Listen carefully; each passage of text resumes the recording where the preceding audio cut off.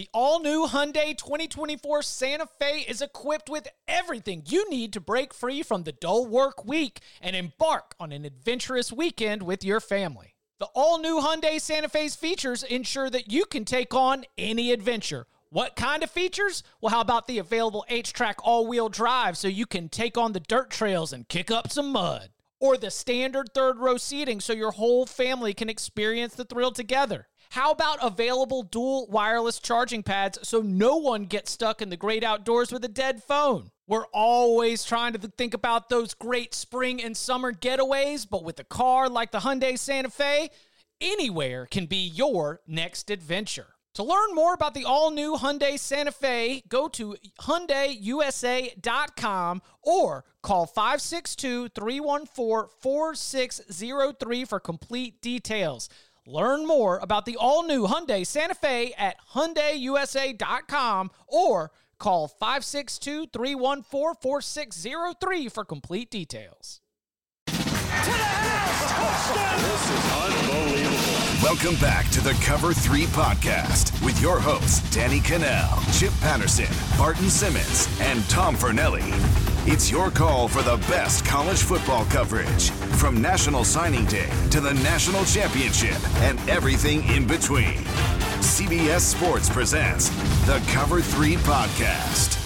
And welcome back to the Cover 3 podcast here on CBS Sports. That's Tom Fornelli, that's Danny Cannell, that's Barton Simmons, I'm Chip Patterson. It's a mailbag episode. Reminder that if you want to contribute to the mailbag, you got a couple different avenues. Number one, go to wherever you get the Cover 3 podcast in audio form. Leave us 5 stars, leave us a review for the show, and also include your question for the mailbag. It'll get added to the big old bag of mail. Also on Twitter, follow us at Cover 3 Podcast. We will solicit for questions from time to time, and we will be including a couple of those as well. I would say that this is mostly a review-heavy mailbag, but we try to add it all in. We appreciate everybody who has reached out so far.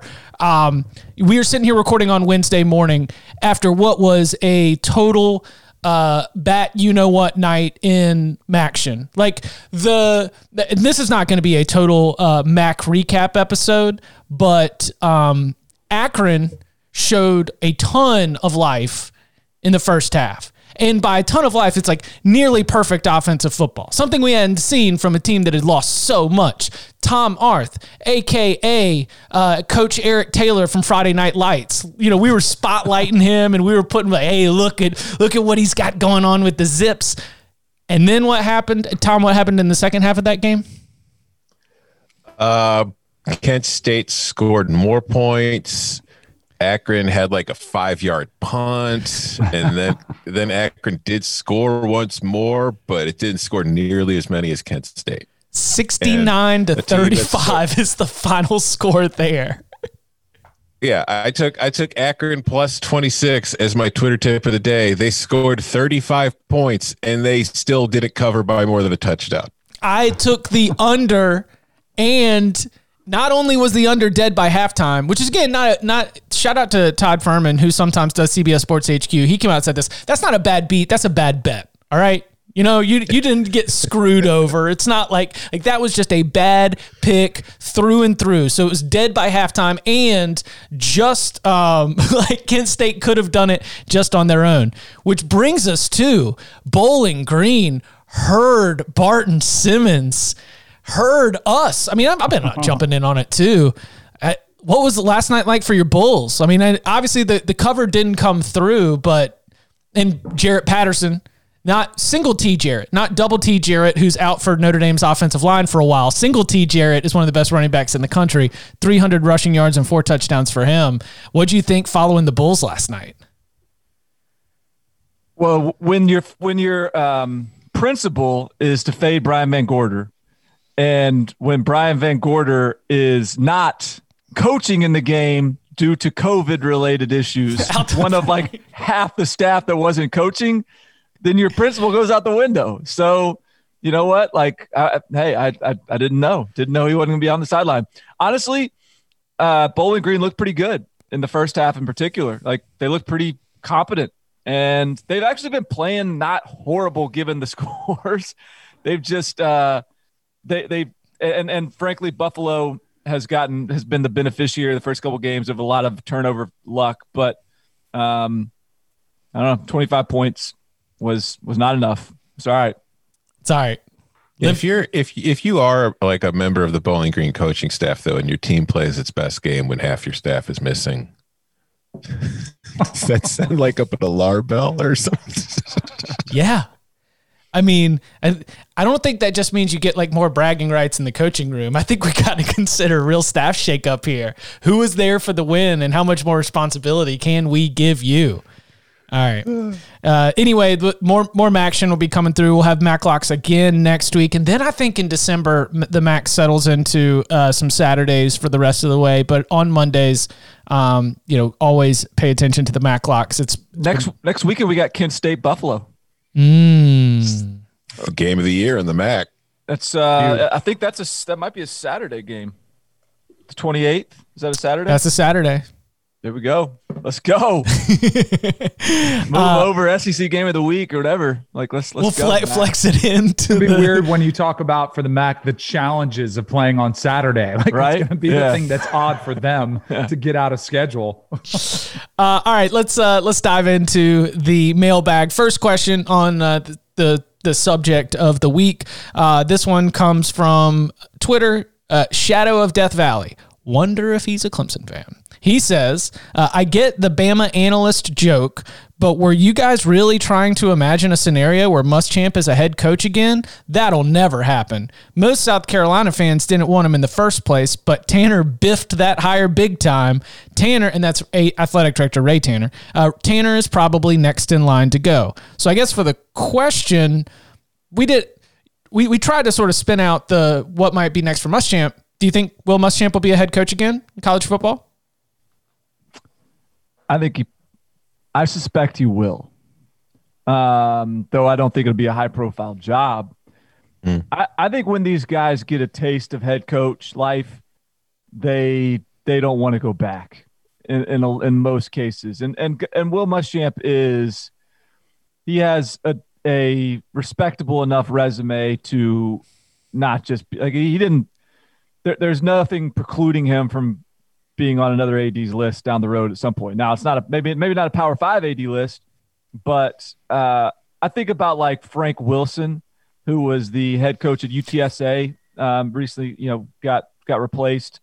Prior to that was like a recruiting coordinator and running backs coach at LSU and was one of the best recruiters in college football.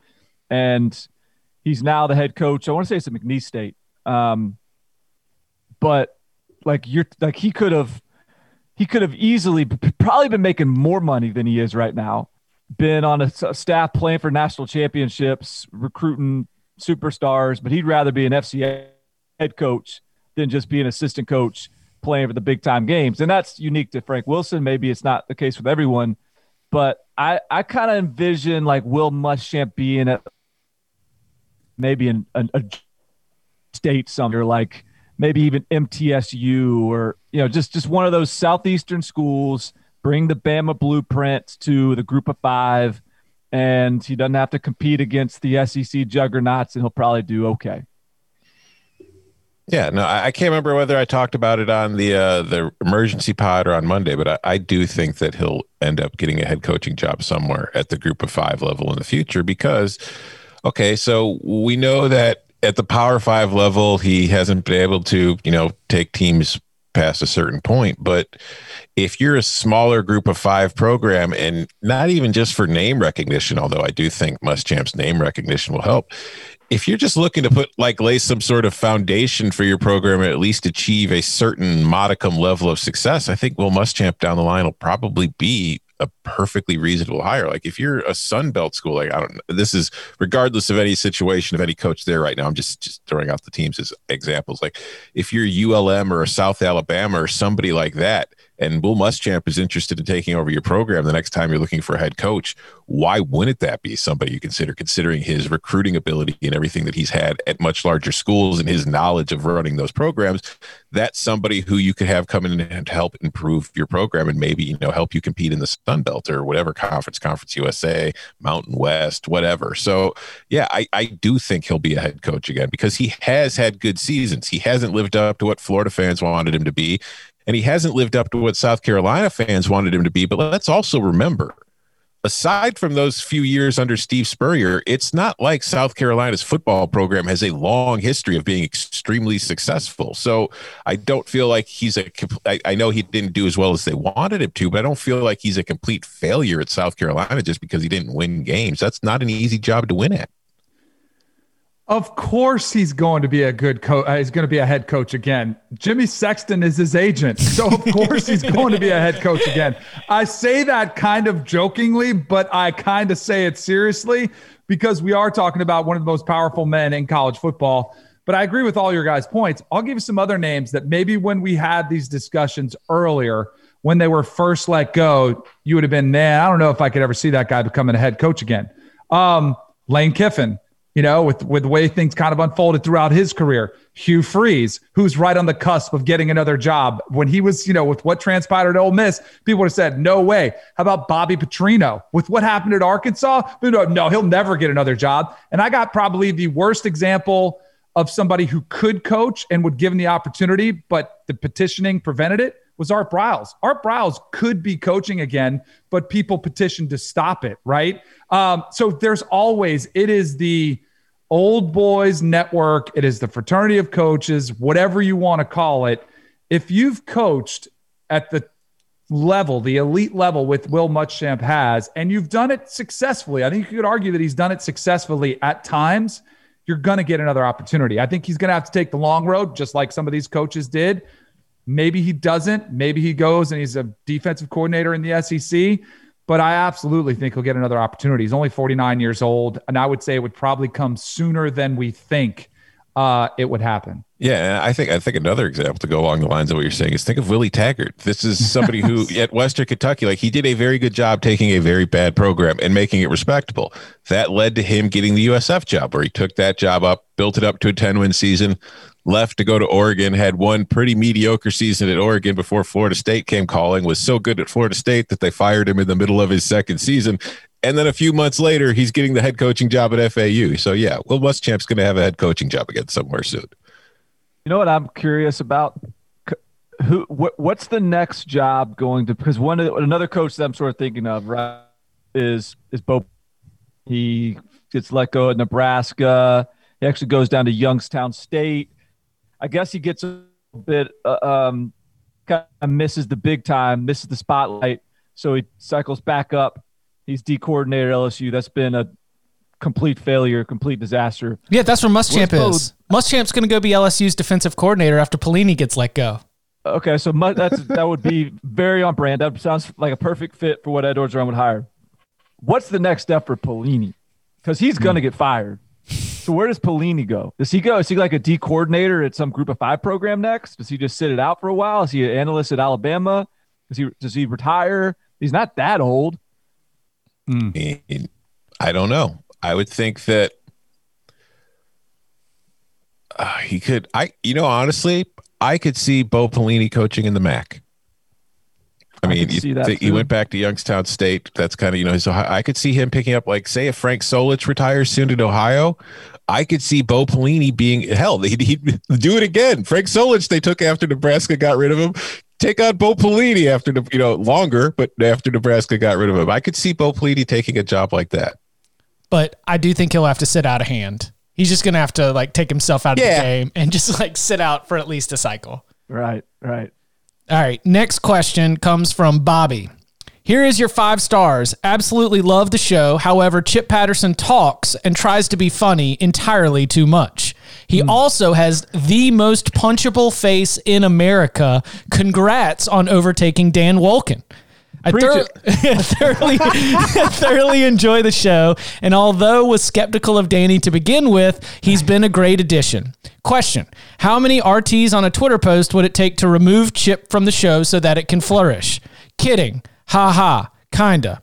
Real question: how long of a leash does Kirby Smart have? Starting to get some real Mark Richt vibes. Can Brock Vandagriff be his savior? Rick posted a 42-10 record with one SEC championship after 4 years, while Smart is now at 43-12 with one conference title. Wait a minute. What's that guy's name? Bobby. Bobby comes with all that heat for Chip, and he's a dog? I think it's I think it's a Florida fan that wants to hear wants to hear that Kirby's on a short leash. I think that's what we're seeing right here. All right. That kind of like a Clemson fan asking about South Carolina. Yeah. and also before we get into this question, Chip, hell of a sweatshirt, bro. Oh, the Wonders? Yeah, where did that come from? How do I get my hands on one of those? We might be able to dig up an old link, or it might be dead. They're probably out of circulation. Yeah. Oh man, we gotta get those recirculated. All right, sorry. Someone else can dive in on that one. I just had to. Well, I mean, Brock Vandagriff's kind of your bag. I was kind of like, can he be the savior? Okay, the Brock Vandagriff question. I thought that I wanted to get, like everybody in the mentions or in the reviews, deserves some time in the light. And if you really are feeling that strongly about my punchable face, I figured I'd give it some airtime. What number, real quick, before I want to hear Barton's answer too. Real quick, how many retweets would make you nervous? Like if we said 10,000 Chips gone, would you be nervous? Or would it be 100,000, a million? Like Danny, 10,000 might be scary. If it was Cannell, it'd be out. I'd be bounced in a heartbeat. Danny, working with you has opened my eyes to the bots and the numbers that can come from just hate. So I don't even know. It is incalculable. I gotta say though, the Danny haters came strong out of the gates with the 1 stars, but it's really like pleasantly it's died off. A lot of Danny pleasantly surprised by Danny. Like Danny's actually a good addition, and then every once in a while there's just that hater that's just hanging on, and all the 5-star reviews there's another 1 star in there, and just Danny sucks. Yep. Bro, they come out of the woodwork for sure. Most of the times the hate comes from Twitter. And I think I've been better on Twitter. I used to be unhinged on there and would just be throwing haymakers and going back and taking shots at the SEC. I feel like in my older age, I've gotten away from that. I've got 3 kids now who kind of occupy my time. I don't have time to just sit there and go back and forth. Hopefully that's my thought anyways, that hopefully I'm more enjoyable on the podcast. I hope. So Brock Vandagriff. Debatable. Yeah, okay. All right. So here's my thing with Brock Vandagriff. Yeah, Brock Vandagriff is a stud, right? But Jake Fromm, Justin Fields, JT Daniels, Jamie Newman, like which one of those guys isn't a stud, or did we not think was a stud, and yet the offense is still the offense? And so I am not ready to make any predictions as to what Brock Vandagriff will do in turning around the Georgia offense, in giving it some sort of rebirth.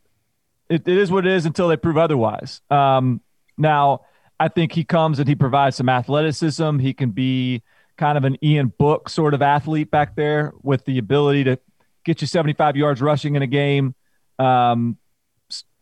extensive plays, scramble around.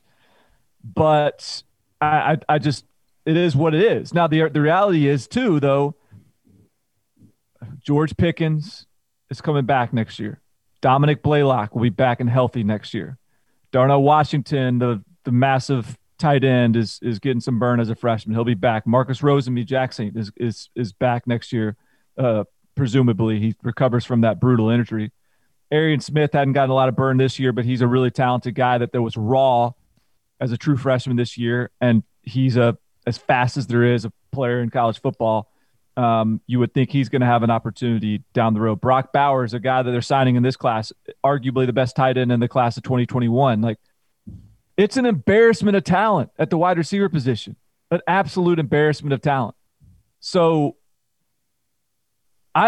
No, like the answer remains like, no, I don't envision anything changing, but at the same time, there is no excuse for there not to be an offensive explosion. I've just given up on it.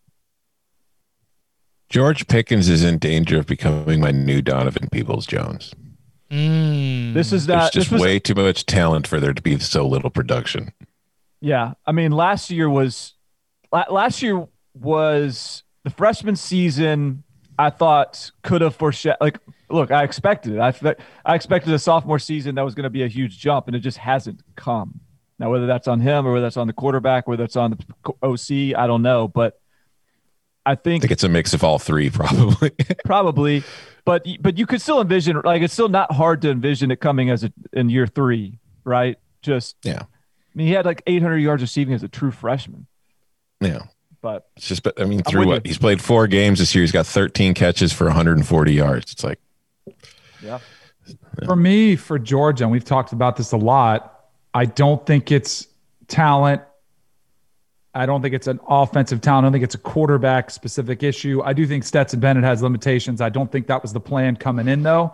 To me, I've got to see a philosophical shift that they're actually going to open up an offense and actually start letting a Todd Monken be aggressive, let them stretch the field vertically. And until I see it, I'm just not going to believe it, no matter who the quarterback is. I mean, Dwan Mathis was a 4-star prospect coming out, they've had their guys come there before.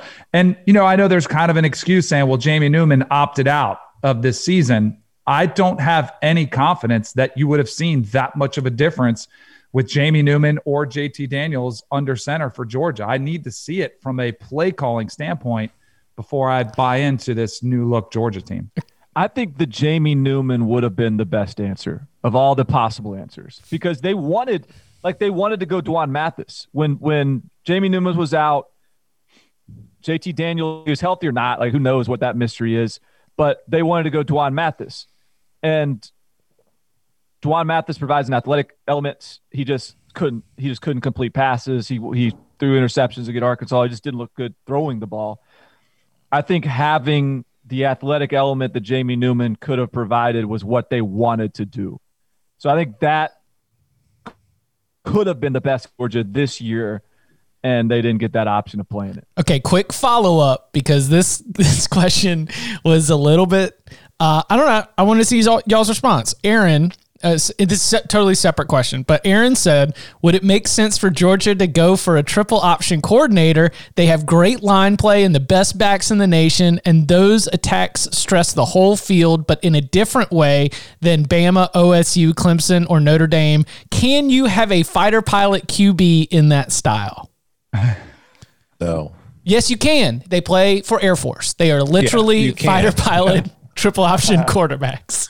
But I've long argued that more Power 5 programs on the bottom of the conference should be running options. Teams with as much talent as Georgia have should not be running the option, because the option is what you run to make up for a get deficit in talent.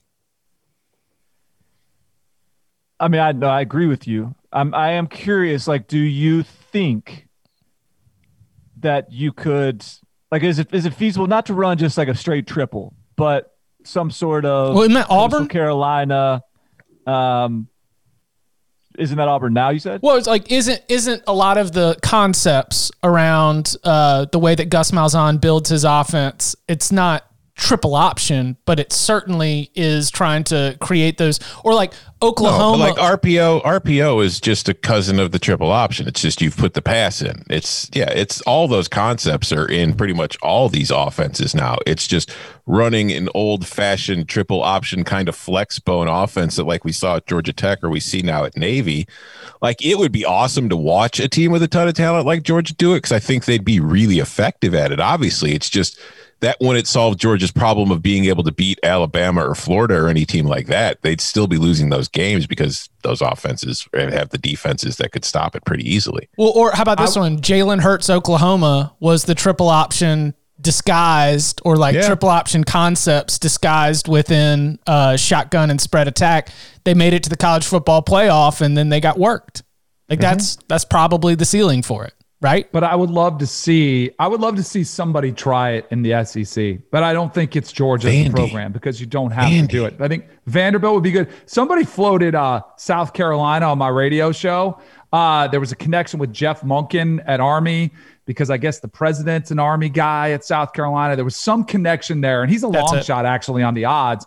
But I don't even know if South Carolina, if you need to do it. I think it is a Vanderbilt or a Kansas or a team that's at the bottom tier of the Power Five to do it. And when we say triple option, I think you also have to consider you suck the life out of the game. It's you huddle, you're running it, you're throwing it 4 or 5 times, not the Jalen Hurts Oklahoma, where, yes, there were a lot of triple option concepts, but you still had some semblance of a passing game. He still did throw for a lot of yards. I'm thinking triple option, straight old school. You are running the football on 3rd and 9, regardless. So who cares? You're just trying to execute a system where everybody's on the same page. And, man, I remember talking to Paul Johnson about it at Georgia Tech, like, hey, I asked him, I said, and he wasn't going to give me the answer I was looking for, but I just kind of was curious to see what he said. Like, hey, what's your nightmare? What defense do you not like if you're running the triple option and you're calling these plays? And he said, if we execute our offense properly, no one can stop us. Yeah. Like he said, we have an answer for everything, was kind of, and there is that mindset does creep in. That's why you have different options. If you make the right read, you should have some positive play outcome. Because you're always going to have a one-man advantage on the defense. But quickly, I think the most interesting part of the question we haven't answered yet. Does anyone have a thought on whether you would be willing to compare Kirby Smart and Mark Richt? Oh, that was my favorite part of the question because if Georgia fans feel like I'm hard on them, it does come from a personal issue that I had with them running off Mark Richt. Mark Richt is my guy. He was who recruited me. He was my, I met him when I was 17 through the recruiting process. He was my mentor, my quarterback coach while I was at Florida State. Tremendous amount of respect for both the coach he is and the man he is. And it drove me nuts that his good at Georgia wasn't good enough because they were close. And if there's the one pass against Alabama and it comes up, if they get one more yard and they're able to knock off that giant to win an SEC championship, to enter the national championship discussion again, like what could have been. And that bothered me and yet I understand it. But when he's not emotional enough or he doesn't show enough life on the sideline, I don't know. It did bother me. And I have reveled somewhat in the lack of, this is just going to take us to the next stratosphere because we haven't seen it yet. You're getting a whole lot more of the same in Athens. Yeah, I think you're in like the Mark Richt danger zone. But I do think that I am going to grant Kirby Smart the leeway, the rope to show us what he can do with a roster full of like number 1 classes because he's just now getting to the point where he's got 2 number 1 classes on this roster. And I'm the recruiting guy and I'm going to go to the talent, the recruiting side of things and we're blown. But I want to see it. Like right now, next year, they'll potentially have 2 or 3 classes that are number 1 caliber. Like, and so is there that much? I'm sorry to interrupt you. Is there that much difference in number 1? I mean, since Kirby's gotten there, haven't they always been top 5? So I actually think that there is. Okay. I think that there is a distinct difference between 1, 2, 3 and 4 through 7. 5 through 8, kind of that range. I think there's sort of some distinct tiers that make a difference. Now, if you're recruiting at like the number 9 level and you tier up to like the number 6 level consistently, not that big of a deal. But if you're recruiting at the number 4 or 5 level and you tier up to the number 1 level consistently, I think that's actually a really big deal. You're close before, but you're like the best of the best and with the number 1 tier. And like, I think that's a distinct upgrade. Anyways. So it's not all that different from like the actual rankings. So it's like, there's certainly tiers. Like you could be a top 10 program, but there's there's like 3 tiers within the top 10 at any given time. Yeah, exactly. I made a comment when Bama was playing Georgia this year, and it was kind of a flippant assumption that I made was, Bama has more 4 and 5 stars than Georgia this season when they faced each other. And I had a Georgia fan say, no, that's not the case. And I was and he actually sent me a link. I believe it was from your site, Bart. It was from 24/7. And it had like a composite. So they weighted every 4 and 5 star, 3, 4, 5 star. And it did this year. Georgia had, based on the rankings, the higher, it was like a 97%. Like it was like a 0 to 100 scale. There was some sort of scale, but Georgia did have more talent on their roster than Alabama did. Do you know the ranking I'm talking about? The total team composite, right? Yeah. Team talent composite. Georgia is the most talented roster in college football this year, according to the way the current players on their roster were ranked coming out of high school. And you know who's number 5? USC? Texas? Texas. Yeah. Texas. I knew it was one of those right there. But 2, 3, 4 is Alabama, Ohio State, Clemson. Mm-hmm. Right. And so no coincidence. Speaking, and this is like Clemson hasn't been this high traditionally, though. Even during these years, they've kind of caught up, haven't they? Mm-hmm. This is the most talented roster Clemson's ever had, and it's because it's the true freshman class right now is the most talented freshman class Dabo Swinney's ever recruited. Right. Clemson this weekend is a 34.5-point favorite at Florida State. And that is one of the games that we have available on the CBSSports.com College Football Pick'em Challenge. We've been telling you about it. CBSSports.com/college. Very easy to get to, and you got a couple different options. You can enter as an individual. Just pull up. You pick your winners against the spread and submit it, and you will be entered to win the $1,000 weekly cash prize. You can also set up a group, compete against your friends and your coworkers. Everybody gets to fill out your ticket. It's like you pull up the card, you choose all your winners against the spread, you submit it. We give you some great advice for that on Thursdays with tomorrow's edition of the Week 12 Locks, but you could go and fill it out right now. In fact, the contest starts every single Tuesday, and it runs through Saturday at noon. It is the biggest games on Saturday. Pick them against the spread, submit your answers, and it gives you a chance to win the $1,000 weekly cash prize. Again, it's CBSSports.com/college. That's CBSSports.com/college to play the college football pick'em. Costs nothing to enter, and you get a chance to win $1,000 weekly cash prize. Coming up on the other side, what might Jim Harbaugh and Brian Kelly have in common, and how might that actually be good news for fans of the Wolverines? We'll take a look. We'll break it down next.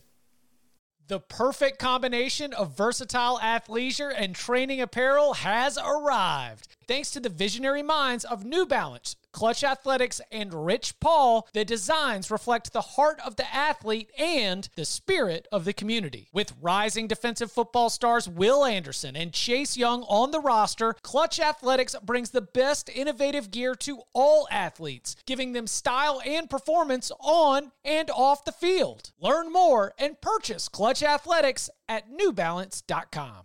Robert Half research indicates 9 out of 10 hiring managers are having difficulty hiring. If you have open roles, chances are you're feeling this too. That's why you need Robert Half. Our specialized recruiting professionals engage with our proprietary AI to connect businesses of all sizes with highly skilled talent in finance and accounting, technology, marketing and creative, legal, and administrative and customer support. At Robert Half, we know talent. Visit roberthalf.com today. All right, next question. Either comes from Barton himself, or at least at a minimum, a Barton Simmons superfan, because this is username on Apple Podcast, Sarton Bimmons. It's a good name. All right. Hey, guys, great show. With all the hot seat talk for Harbaugh, I can't help but think of Brian Kelly's 4-8 season at Notre Dame. 4 years later, and Notre Dame is in the best spot it's been at least since 2012, and the program is in a healthy spot.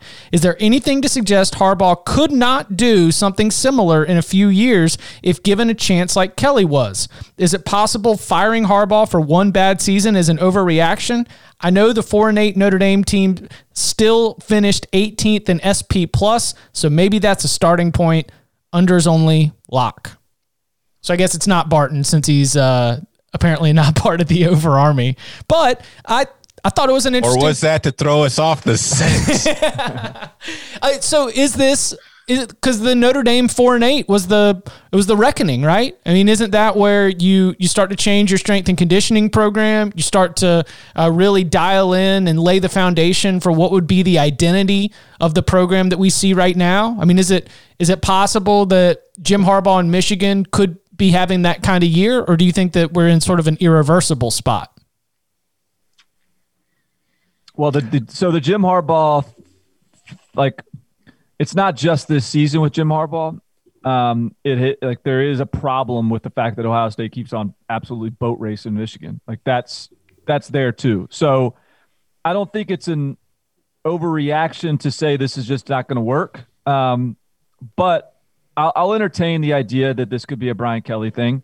That this could, Jim Harbaugh could bounce back from this in the way that Brian Kelly did from 4-8. But here's the way Brian Kelly bounced back from that 4-8 season.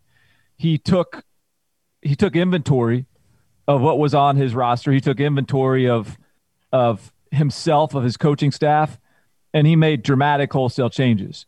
That after that season, he had a new defensive coordinator, he had a new offensive coordinator, he had a new recruiting coordinator, new special teams coordinator, new strength coach, new director of scouting. Like, there were, of the 12 sort of primary on or off field positions, in 20, what did we say it was 16. 16. In 2017, of those 12, 7 were new.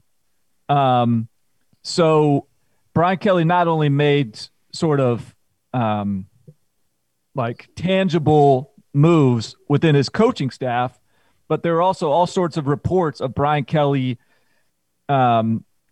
being much more introspective about how he needed to change, about the ways he needed to be more present with the team, like be there in the during the morning strength and conditioning sessions, be around his players and build a relationship with them beyond just sort of this CEO kind of mentality. And the changes that he's made have been A, really effective, and B, sort of really relatively dramatic, and he's continued to since then make much better hires, much less kind of lazy hires than he was previously, and just sort of leaning on old relationships. And I think that's made a huge difference. And so, can Jim Harbaugh do those things? That's the whole thing. Is like Jim Harbaugh's shown no indication that he is going to be as introspective as I think Brian Kelly was in bouncing back from that 4-8 season. And so, and yeah, if Jim Harbaugh can do that, then I don't doubt that he could make those sort of, that change the program in that kind of way. He's given no indication that he is that kind of introspection. I think he has, to the fact that Josh Gaddis is currently the OC, because there was the complaint about Michigan's offense in the previous seasons, in the first years of his tenure there, where they were still a little too old school and a little too stodgy, and that they needed to open things up a bit more, especially once they got Shea Patterson in. And I think that he showed a willingness to do that by bringing in Gaddis to change the offense. Now, the offense hasn't gone to the level that they want it to, obviously, but I think that he has shown it. And I think this offseason, one of the things, if he's going to take that step forward, is might have to make the change on the defensive side of the ball with Don Brown, where even though his defenses by and large have been successful, it's starting to get to the point where they look like they've been figured out for the most part by opponents, and they haven't been successful this year for sure, and they never were successful against Ohio State. So I feel like that's an area that he's going to have to reflect on. And just I had a dream last night where Jim Harbaugh was the new coach of the Bears, and I didn't really like it. Oh man, this job's really getting to you. Yeah. I've given this a lot of thought, because there's a part of me that says, hold on, like let's slow down with the fire Jim Harbaugh talk, because he has had a lot of success. He's had 3 10-win seasons. You know, this team has had a lot more success than they did under Rich Rodriguez and Brady Hoke. But then I also am under the belief that I am very slow to fire coaches. Like I give coaches way more of a pass than most analysts, than most people who are in our business who give their opinion. Like I was saying for Willie Taggart, hey, you know, it's only been a year and 2 games, when I probably should have been after 3 games saying, let's make a change, right? I mean, it can be a blinding factor as well. I do think Brian Kelly had the national championship appearance, which did help him a lot, although Harbaugh has a Super Bowl appearance at the NFL level, which helps him. He has all the Michigan pull. There's a part of me that's kind of talking myself into giving Harbaugh 1 more year and saying, why not just let the contract run its course? Why not take this season for what it is? It's a disastrous year for a lot of people. For a lot of teams have been reeling to motivate at specifically programs like Michigan, LSU, Penn State. Florida State's not even in those categories recently, but they're struggling to motivate players. Like it's hard to get these players to continually make these sacrifices, to grind, because it is a grind to be a college football player. And when you're not playing for the same goals that you thought you were going to Michigan to play for, it is easy to throw in the towel. And I think Tom hit on a pretty good point that he's already made the change offensively. I like Don Brown as an individual, but man, they were a statistical marvel versus the teams that weren't very good in the Big Ten. And even when they faced Ohio State, yes, they got trounced, but also Wisconsin. This is 2 years in a row they have been pushed around by Wisconsin and been run all over. So, but it goes back to Barton's question, and this is where I don't know if Jim Harbaugh, like if you sat him down and said, what is your plan? I think it would just be, we're going to attack the day with an enthusiasm unknown to mankind. Like I want to hear specifics though. I want to know, where are you personally going to attack the day? Are you going to attack your own? Are you going to self-reflect and evaluate your shortcomings and where you're falling short? And are you going to try to fix those? And he's a stubborn dude, he is stubborn. And I don't know if he's going to make those changes. So then I'm back into, then it's time to make a change. But where's the better option? That's my question. Is somebody else going to get 3 10-win seasons in their first 5?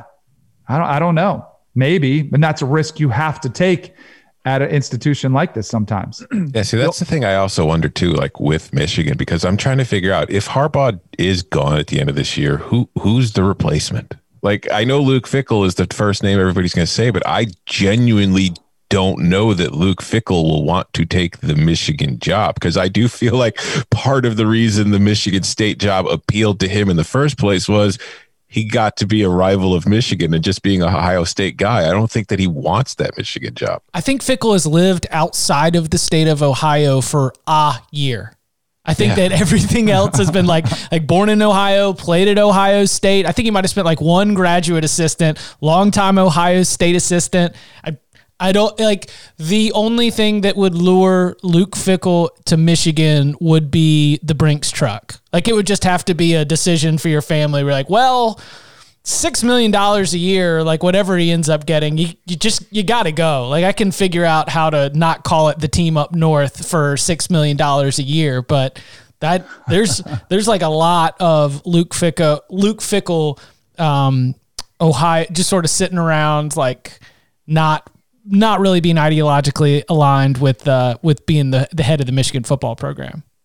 One thing I'll add to Tom's point about the showing the willingness to make changes. I agree that was a more of a forward-thinking hire to go and hire Josh Gaddis. And I think the hire made sense on the surface. It was, and I don't even think it's time to second guess it even now. But I think the way he went about it was very Jim Harbaugh. Like, the reports are that, Gaddis was the, he was the pass game coordinator or whatever at Alabama. He was about to get hired at Maryland as Mike Locksley's offensive coordinator. And Harbaugh basically just calls him up, having no relationship with him, having never talked to him before, and just says, "Hey, you want the job as a head coach or as an offense coordinator, rather? Offense is yours. You're calling the plays. What do you say?" Like, you tell me, like, you don't think that there's a necessity to have like a conversation to make sure that your philosophies align, to just dig into that a little bit deeper. It's just a very hardball, like, attack. That guy is from Alabama and he's going to Maryland and I want him. And it's like, that is not the sort of thoughtfulness that I think is, and look, Gattis may work out and be great. And so it's not even the actual decision. It's just the decision-making process that I just don't quite believe in for Jim Harbaugh at this point. Next question comes from Matthew M 615 And Mayor, if this is you, I swear I will out you on this.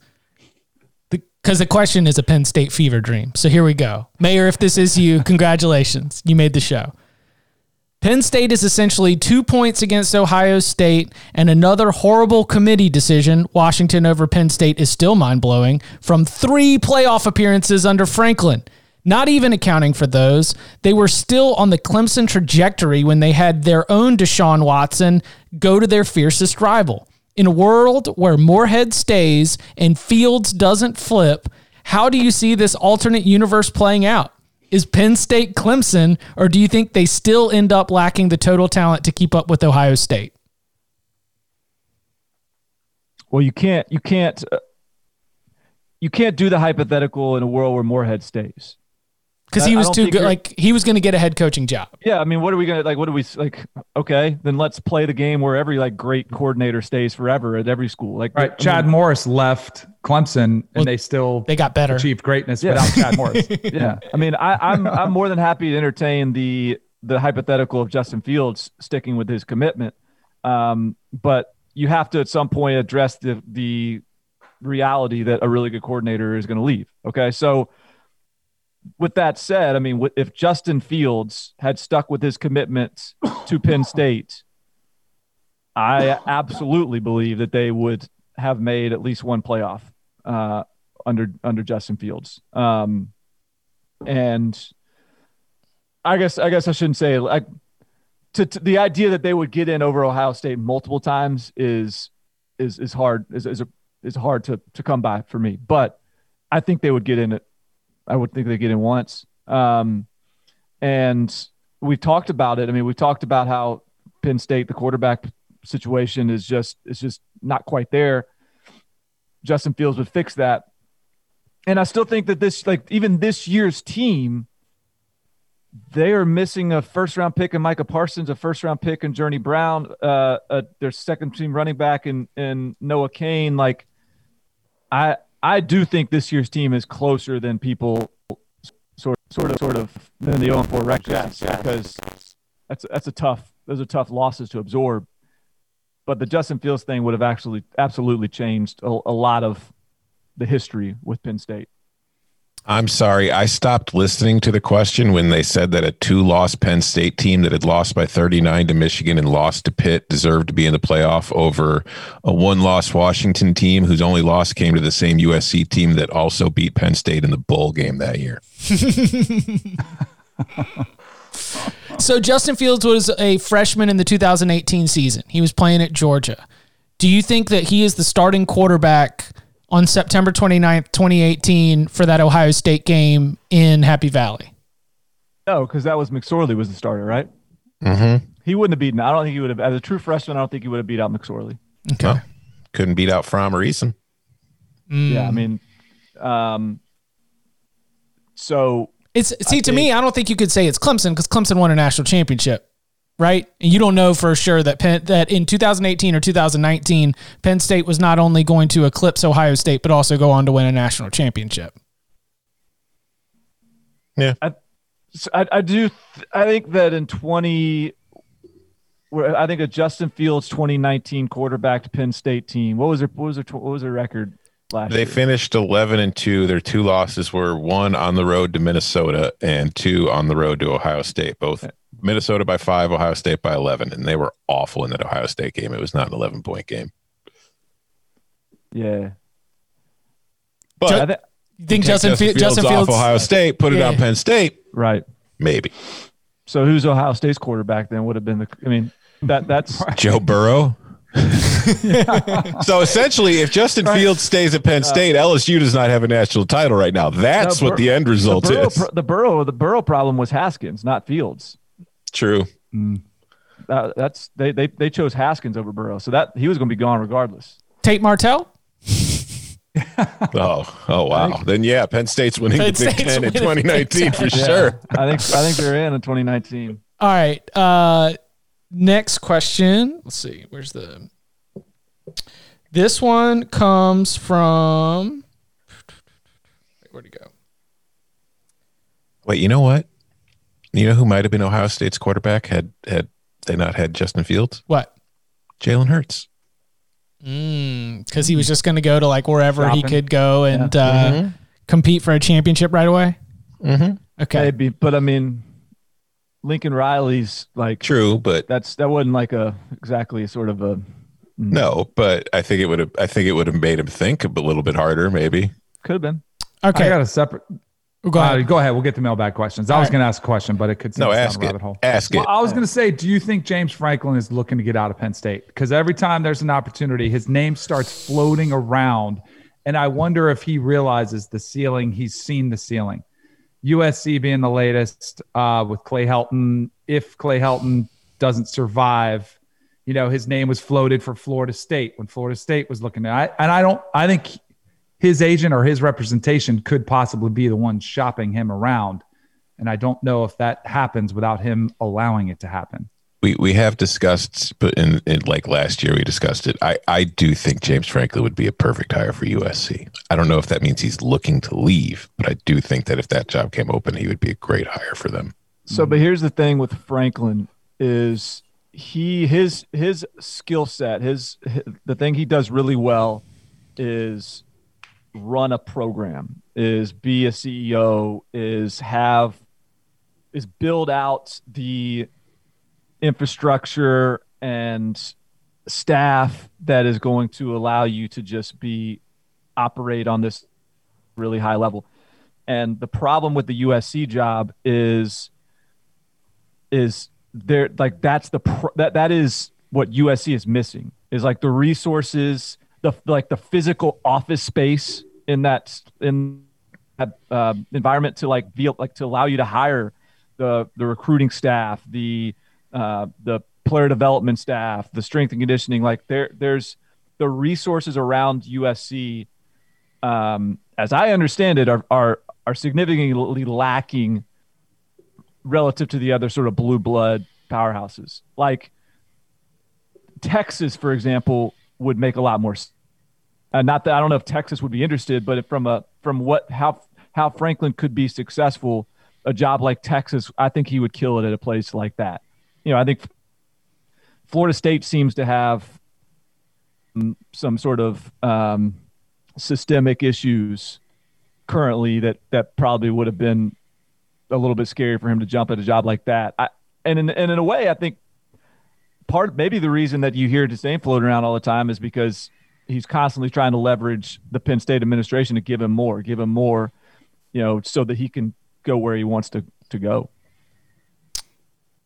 This question from Will, and I wanted to get it in just because he replied on Twitter. He said, I sent this back in August, an actual 5-star review, and he said, pretty sure it got mixed in with all the DK hate, parentheses, none here, exclamation point. So Will's got no hate. Somewhat of an off-season topic, but next off-season it won't really be relevant. Look forward to the show. All right, Will, your question. The ACC had a golden opportunity this season, and it seems to me they have botched it. The ACC obviously would prefer Notre Dame to be a full-time member, right? With every conference scrapping non-con games, Notre Dame would have struggled to put together a schedule this year. Under threat of missing out on a whole season of football, it really seems like the ACC could have blackmailed Notre Dame into joining the conference permanently. Thoughts on this? Could it have worked? How big a deal would missing a whole season be for Notre Dame? I might be the only one who cares, but it really bugs me that they aren't in a conference. Instead, it seems to me that the ACC is committed to continuing to be Notre Dame's doormat for the foreseeable future. Love, Will. Let's take a look at the circumstances that needed to exist for Notre Dame to join a conference for 1 year. Global pandemic. Notre Dame is never going to join a conference unless there is literally no other option available to it. Had the ACC said you become a full member now or you're not playing any games this year, Notre Dame would have played BYU, UMass. It would have just had as many games as it could, taken the losses it had to, because it's not like they're hurting for money in South Bend. They have their own television deal and just tried to grit their teeth and bear through it and make their way to 2021 and start over again. They will not join the ACC, the Big Ten. They won't join anybody unless they have no other choice. Well, they won't join anywhere but the ACC before 2036 contractually. That deal that has them playing 5 games a year also has a clause in it that says Notre Dame will not join any other conference.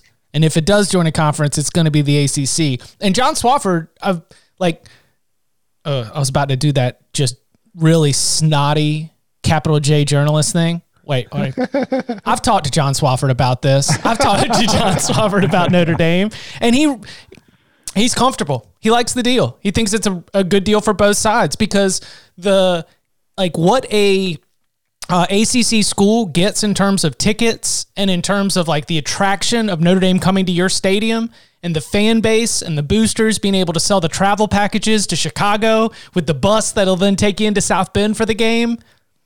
I think the relationship continues as is. Yeah, and you know what Notre Dame said when they were like, okay, you got to sign this contract through 2036?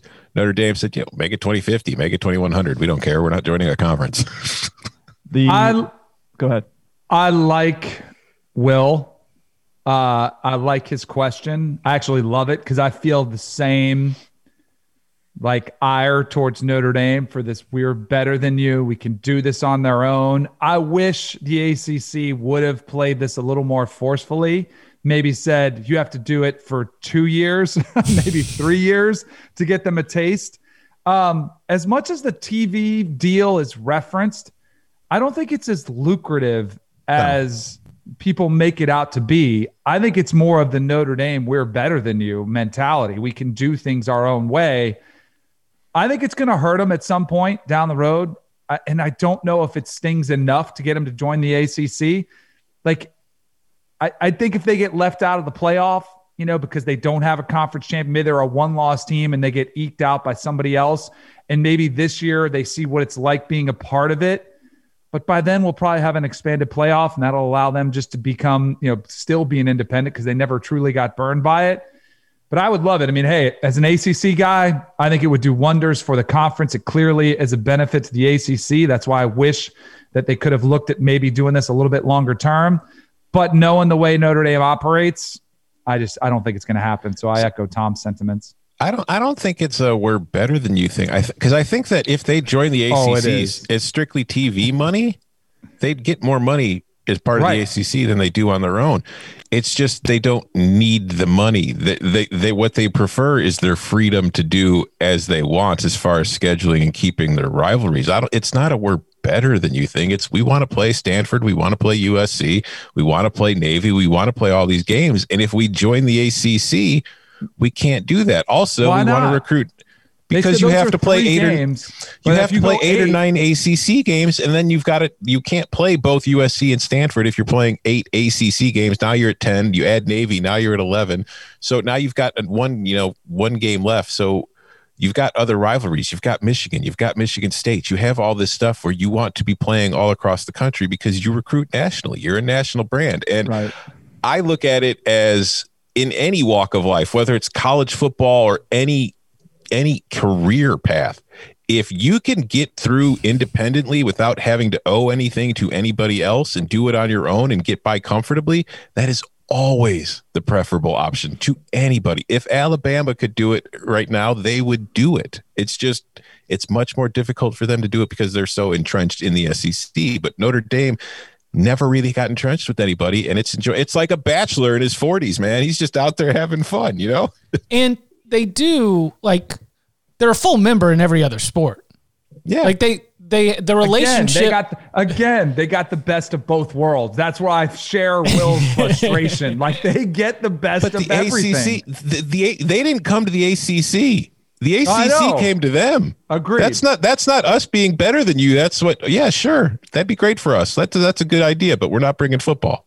Someone on this podcast may or may not have claimed Notre Dame already as an ACC team when they made the playoff before, just so you could say 2 ACC teams were in the playoff.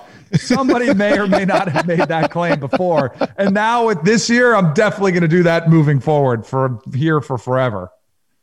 Just for the record, Danny, Will, you guys are not alone. One other guy who's not afraid of a fight named Pat Narduzzi has gone on the record on this one. Yes. I hope they do join. To me, it's either you play with us or you don't play with us, You'd almost like to boycott them. If you want to play in the ACC, come play in the ACC. And if you don't want to play, let's not give them 5 games.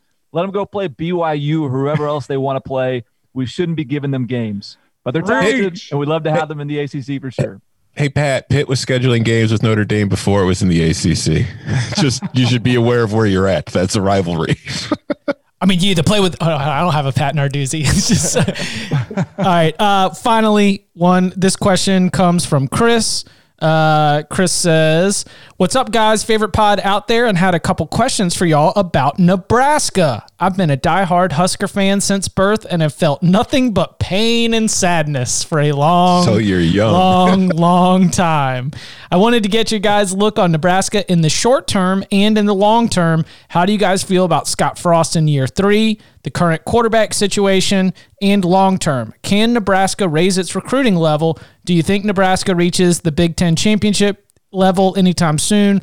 College football playoffs? Sorry for asking so many questions. I just, all caps, need Nebraska to be good again. Keep up the great work. Love, Chris." Well, I think as far as recruiting is concerned, like as far as the Big Ten West, I think in the talent rankings that we were talking about earlier, I think Nebraska is the most talented team in the West. So I don't know if he's going to be able to at Nebraska increase the talent base enough to where it could be at Ohio State's level or Michigan's level or Penn State's level. That might be more difficult. Although I do think that if Penn State starts winning games, it becomes slightly easier to do. As far as my opinion of where Frost is in year 3, and the quarterback situation, I am a little concerned that, like, Adrian Martinez, when he showed up with Frost, I thought had a very promising freshman year. And I thought that with what we saw from Frost at UCF, the way he was able to develop quarterbacks there and help them grow in that system and improve, I figured Adrian Martinez was going to take that kind of step forward too and could end up being, one of the better quarterbacks in the Big Ten, if not, the second or best quarterback in the Big Ten. And there hasn't been any growth on that front as far as I could tell. And I do worry about the lack of development at that position, because that was something that I thought Scott Frost would be fantastic at. And he had shown an ability to do at previous stops, both as the head coach and offensive coordinator at places. So that concerns me, but that could just be Adrian Martinez. That could just be the players that they have. He just hasn't found the right quarterback. But I do think that if there's anything that worries me about what's happened so far, that would probably be the biggest red flag in my mind. I remember Adrian Martinez was like 3rd in the country in the Heisman odds last year or something. Yeah. Hell yes. I don't know, man. I'm sort of, I don't really, I'm kind of tired of giving Nebraska takes. It's just guessing.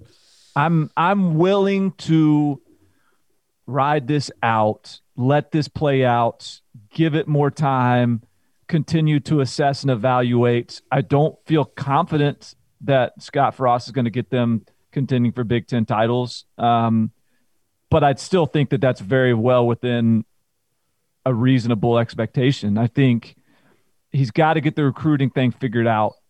This pandemic stuff doesn't help because they are a program that needs to be able to get outside their 300-mile radius. And they've done some good work getting guys from Florida, but I think until you get – like there's going to be – when you're pulling guys in from like South Florida or something to Lincoln, there's going to be some volatility to that. You're going to have some transfers. You're going to have some bounce back. Like it might just take a little bit of time for them to find their sweet spot of kind of the type of kid, the location, the area where they can find these guys and get them on campus outside of the Midwest. Mike Riley went to California, started finding some success there. Scott Frost has been digging into Florida. I think they're still finding the groove right now, and they haven't found it yet.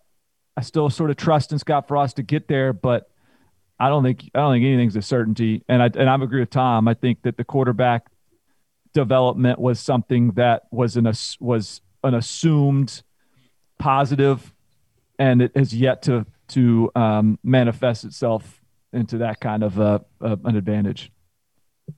What was the dude's name with the question? Chris. Oh, poor Chris, man. He's coming off a signature win. They just beat Penn State. They look like they found a quarterback and Luke McCaffrey. Like, you're feeling optimistic. And Tom and Barton just totally rained on the parade. I tend to agree with him, though. So maybe come back to a little bit of reality.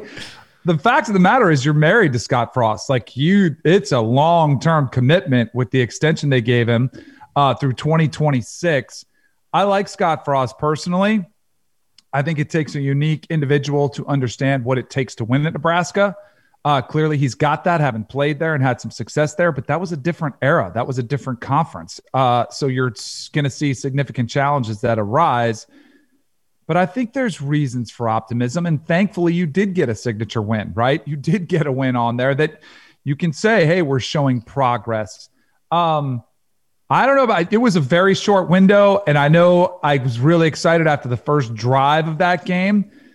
But you've got a young quarterback who I think you could develop. Now you have to take the next step. By the way, he looks the most like his dad out of any of the McCaffrey kids out there. Like, I noticed that Ed McCaffrey was my teammate with the Broncos. And like some of them, like, they don't look like Ed at all. His mannerisms, his body language, all of it is like, oh, that's Ed's kid right there. But I think there's some reasons to be excited about it. But you've got to see continual development, and I think it'll be a slow process. That's, I think, basically is kind of the buy-in that even Nebraska is aware of, is this isn't going to be a next season Nebraska's playing for Big Ten championships. I think it's clearly from when he took over, it was a 4 or 5 year plan, and I think that's probably going to be the reality of the situation. They can play for Big Ten championships before 2022? I mean, next year, you're saying? No, like next year would be 21. I'm giving like another year, and I'm saying 2022 next year. 8-4 next year, and then hopefully a 10-win, competing. You can't rule them out of playing for a Big Ten championship simply because they are in the West. Which is, you compare yourself to Wisconsin, and it's like, if you think you can close the gap with Wisconsin, then you can win the West. I think that in the same way that it's just so difficult for Penn State or Michigan or anybody else, Nebraska can't measure itself against Ohio State, because then you're just chasing after the carrot. Yeah, because in the Big Ten West, if you're playing a full 9-game schedule like in a normal season, you can get to the Big Ten championship going 7-2 in conference play. So yeah, they can get there. Okay. Whether they can win once they're there, I don't know. Remember what happened last time they reached the Big Ten championship game? I was there. I watched Melvin Gordon do the same fly sweep roughly 50 times as Wisconsin put up 60-something on them. Yeah, that game got highlighted after Mississippi State lit up LSU, because everybody's like, let's roll out Bo Pelini's greatest hits of when his defenses have gotten absolutely shredded by the same 3 plays. Like, I could spend an hour talking about that game, but anyways. That can be another podcast. We'll do that in February, maybe. All right. Since we started around Bo Pelini, we ended around Bo Pelini. That's the perfect way to wrap the Bo Pelini Mailbag podcast. That is Barton Simmons. You can follow him on Twitter at Barton Simmons. That's Danny Cannell. You can follow him at Danny Cannell. You can follow him at Tom Fernelli. You can follow me at Chip_Patterson. Week 12 locks coming on Thursday. Make sure you subscribe to go get it. Gentlemen, thank you very much. Thank you.